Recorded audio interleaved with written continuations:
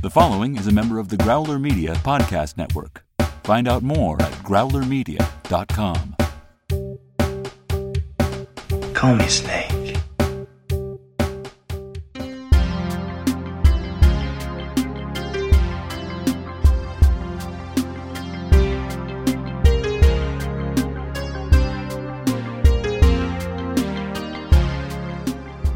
Welcome back to Escape from New York Minute, where we celebrate and analyze the dystopian classic 1 minute at a time. I'm Eric Deutsch. And I'm Molly Balin. And joining us one last time this week is Pete Wright from The Next Reel and Marvel Movie Minute. One last time. I can't believe it's this week. It's flown by. Incredible.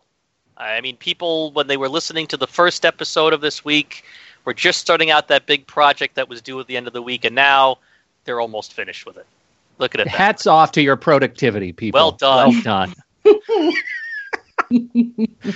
We, however, are still on the bridge. Yes, we are. We're in minute 87, and it starts with Maggie in disbelief, and it ends with Maggie pissed off. And before we get, I know we teased yesterday we were going to get into Maggie's reaction and Adrienne Barbeau's acting in this minute, but before we do, I do want to once again point out, much like with Snake after Cabby died, and he took almost 10 seconds to sort of stand there and honor Cabby, the clock is ticking ever closer to zero, and he is waiting for Maggie to come with him. He's trying to convince her to come with him. He's not saying, come on, let's go. She just stands there and he says, to hell with it, and takes off. He's actually giving her a chance to make up her mind. He's waiting to see what she's going to do. Once again, life literally hanging in the balance here, and he's waiting for her. Yeah. It's interesting, too, that we... I'm sorry, Molly, go ahead. No. Good. No, you go ahead. It's interesting, too, that we do get a shot of him looking down at the watch, though they don't cut to the watch. And I think that is supremely telling. And it gets back to what we were talking about yesterday, this idea of Carpenter developing these sort of moments of trust in the audience to figure out the emotional structure of a scene. And as he looks at the watch, but we don't cut to, that would be too much of a hammer over the head for us to just like, oh, now I know what he's thinking. When I don't really know what he's thinking, what I want him to be thinking is, we have just lost two people that were important to our journey across this bridge in some way, shape, or form. And I'm going to give her, a resident here, just a chance, a second to grieve. And I really like that. Yeah, I do too. I was reading that Kurt Russell had said that Snake really only has feelings for Maggie as a character in this whole movie. She's the only one that he cares about. Mm-hmm. And so I really see that here, that he's, and, as much as he's an anti-hero, like, this is a very, like, as you're saying, Eric, I mean, this is like a really intensely kind thing to do, especially considering his life is literally on the line, and that he's willing to even give these few seconds to her to be like, look, I understand that you've had a shock, but, and he's pretty gentle about it, like there's, a couple of beats go by and he's like, we need to keep moving.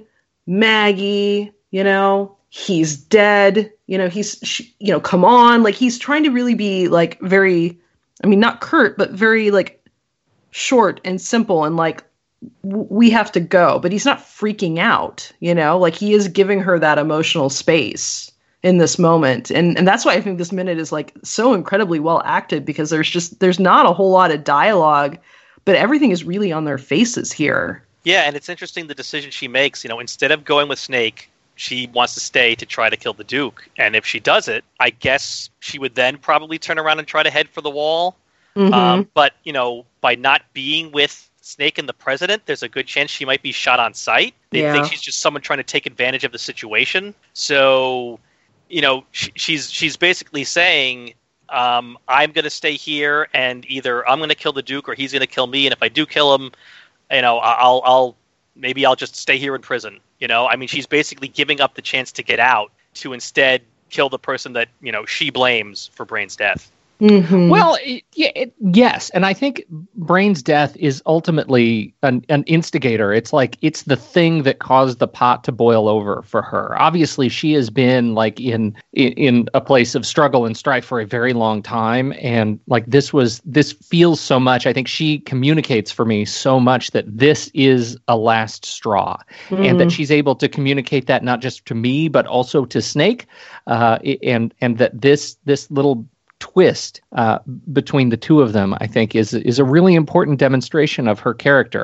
And for me, I bought it. I think she is just exceptionally good at taking what is otherwise a loony journey to this point in the movie for them, and is able to communicate a sense of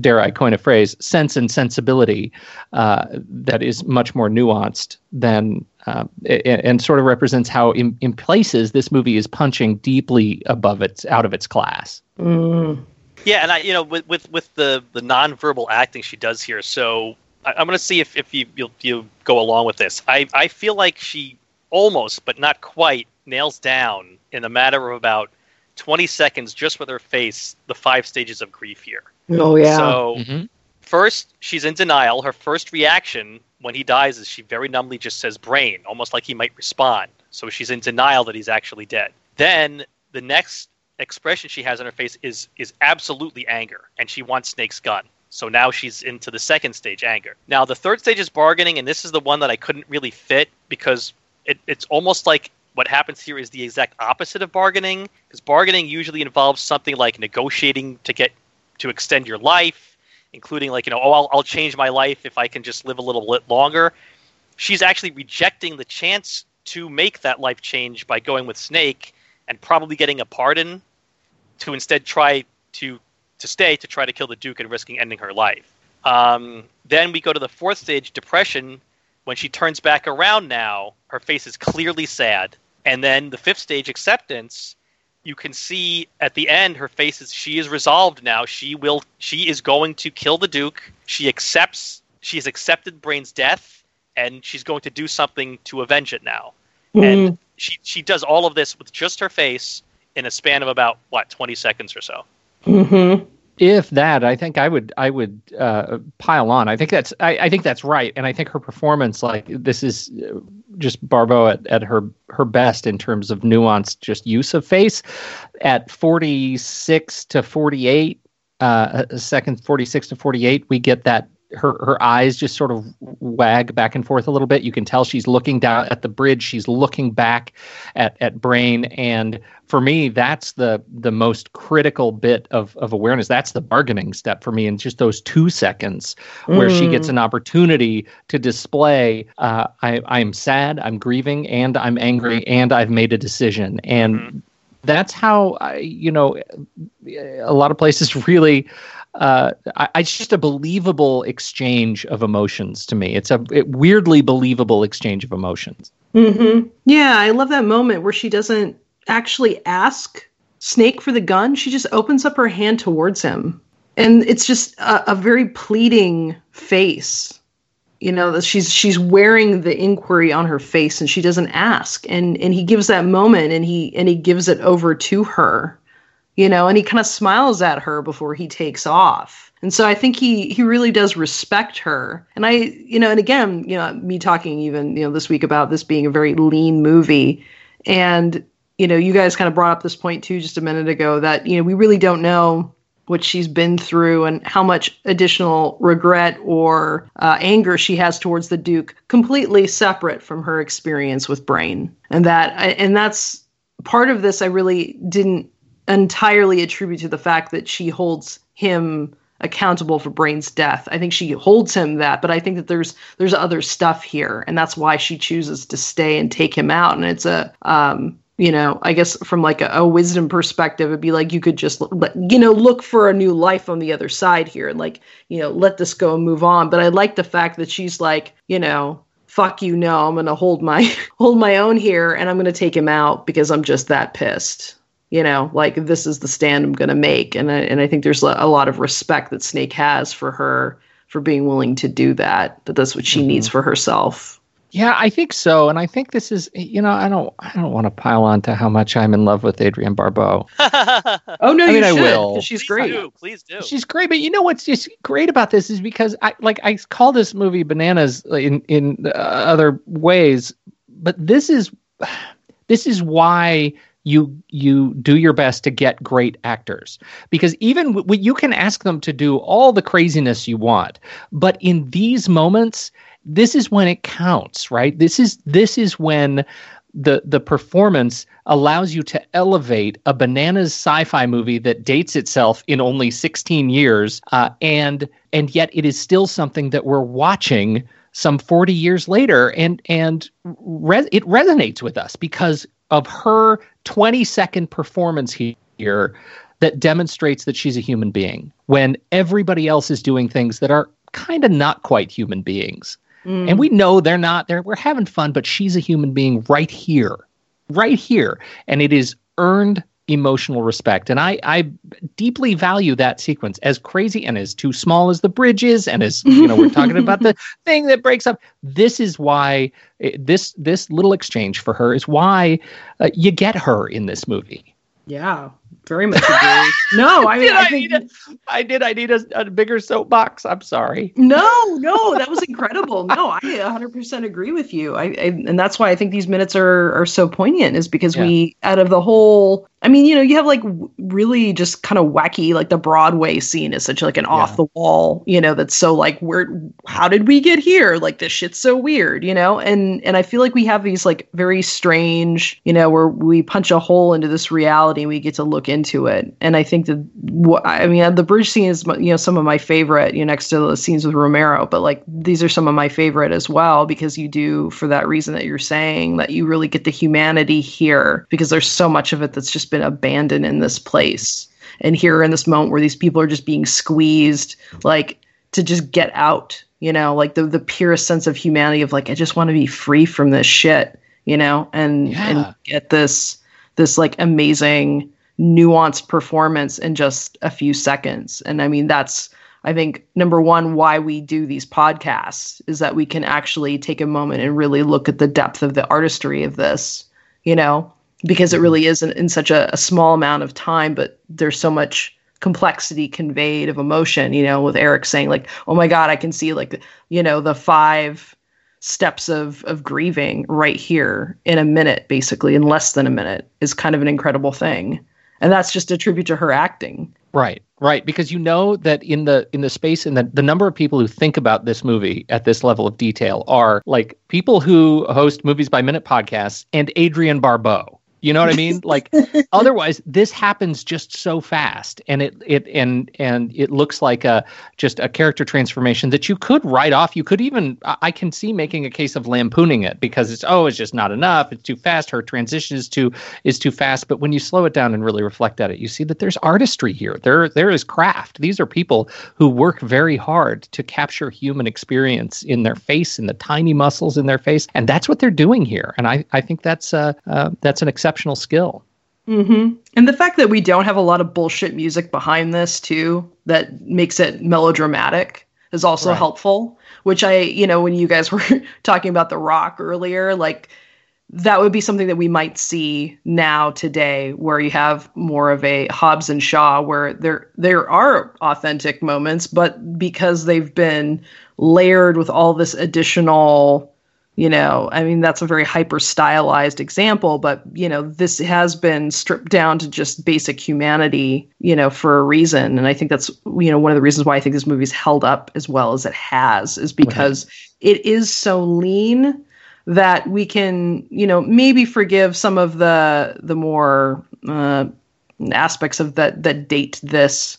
But because of these types of moments, they really do transcend over a long period of time, that the basic tenets really hold up still. It makes me think of 2 movies. One, Joe versus the Volcano, right? That when you get this moment where everybody's been stepping on this little green frond of life that's been trying to peek its way up through the cracks in the cement, and then Joe has this moment of humanity where he stops and lifts it up. And it happens so quickly, but that shot was hard. It was a hard shot emotionally. It was a hard shot to notice, to catch. Like there's craft in that, and I think that's a piece of humanity that strikes me. And what we could have had, like the Dwayne "The Rock" Johnson version of this movie, would find a way to use Beastie Boys "Sabotage" in this sequence somehow.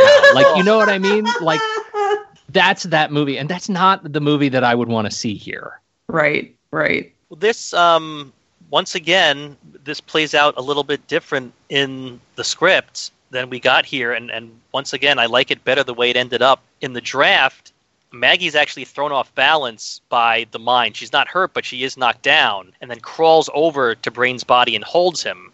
Snake looks at his watch, sees it's down to 9 minutes, 49 seconds, just turns and runs. So there's none of this silent exchange between the two of them. There's none of this Snake, waiting to try to get her to come with him. And that hurts Snake's character to have him doing that. Yeah. And it also takes away from the moment here that Maggie has. In the shooting script, by then, John Carpenter added in the gun exchange, but he also lopped 2 minutes off and the watch is down to 7:49. And as you pointed out, Pete, we don't actually see what the watch says when he actually filmed it.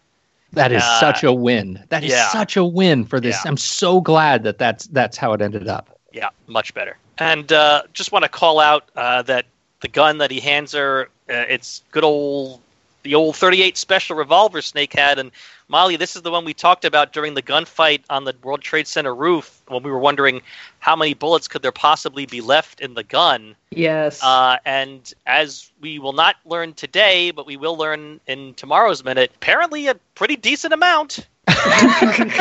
There's so many bullets. Wow. What a chamber. Yeah. There's a pretty full. Well, it's not a clip, I guess. It's because it's a revolver. But yeah, it's fully chambered all of a sudden. So that's magical. Metaphysical bullets. Yeah, it's delightful. It keeps refilling. There must be in the handle every time it revolves. It just refills it, just like magic. It's a G.I. Joe gun. That's right. It's Dumbledore's gun. So, Pete, if you've been listening to the show, then you know that we've spoken with a lot of our guests about this debate on is this movie science fiction or not. Would you like to offer your opinion on that? I don't think that it's. I think I weigh in on the not science fiction, but it is it fits in its own sort of post-apocalyptic, alternative future fantasy. It is so grounded in it just sort of earthenness, right? It is much. I just don't get the sense that it takes us to this new space of what science fiction does for me, which takes me to new places using the wisdom of technology in the future, or sometimes the dearth and sadness that comes as a result of our use of technology. And this is much more of a it's a heist, it's a rescue, it's just much more grounded. So not all movies that take place in the future are science fiction. Right, exactly. So, well, I have a question for you, and this is also something we've asked previous guests. If you were the Duke of New York, what kind of a ride would you be pimping? Oh, well, this is really hard because the Cadillac is right at the top. Now that I've seen it, it's hard to let that go. But if I had to choose, it would be actually much more of a sort of a tripped out rickshaw, and I want you to think, like, if I'm the Duke of New York, people are going to straight up carry me. But what they're going to also carry is my, like, George Clinton P-Funk kind of decorative entourage that goes with me. And I am straight up, I'm all in. There's probably going to be some Morris Day playing too at the time. I'm a huge Prince fan, so everything about like that, the whole sort of Minneapolis genius, I'm all in. That's going to be on my rickshaw, and so people better get fit. Is all I'm saying. Slag is up there in the front. You want to? Oh, well, if Prince is playing, so you want the Joker's parade from Batman? Party people in the crib get hype. That's right. That's cool. I can get behind you doing some Party Man. That's cool. That's right. This town needs an enema. I don't know what happens now. Did I win one? Are you going to like send me my own personal rickshaw? Prince rickshaw? A Prince? Well, I mean... I know what I'm dreaming about tonight. I feel like shouldn't it be like velvet or something? If there it's will be some crushed velvet. Yeah, it'll all be purple, crushed velvet, lots of feathers, and naturally some diamonds and pearls. It's got to be shiny. Cool. Got to be shiny. I have, I don't have any more specific notes about the minute. The bridge is still too small. We'll leave it at that. But what I will say is I feel so lucky to have gotten these 3 minutes, and I hope I did in some part did them justice, because these are the terrific sort of human minutes of this movie that otherwise, it's a terrible movie that I love to talk that I get joy out of. But these are sequences that elevate it beyond a terrible movie. These are the central joy minutes. So I'm glad to have been here. Thank you guys. Well, good. I'm glad that we could have you on at a redeeming moment in a movie that you're kind of meh about. So that's good. I'll talk about any movie. I love movies. Pete, thank you so much for joining us this week. It's been a blast. Well, you guys are a delight. I'm so glad you're doing this show, and I'm deeply honored to be a part of it. Well, excellent. One last time, if you could let everybody know out there where they can find you out on the interwebs. That'd be at thenextreel.com. By now, you get it. We do a lot of movie podcasting at thenextreel.com. You can catch us there, and also the Marvel Movie Minute. That's another movie by minute show. That's the drill. Sweet, sweet, sweet.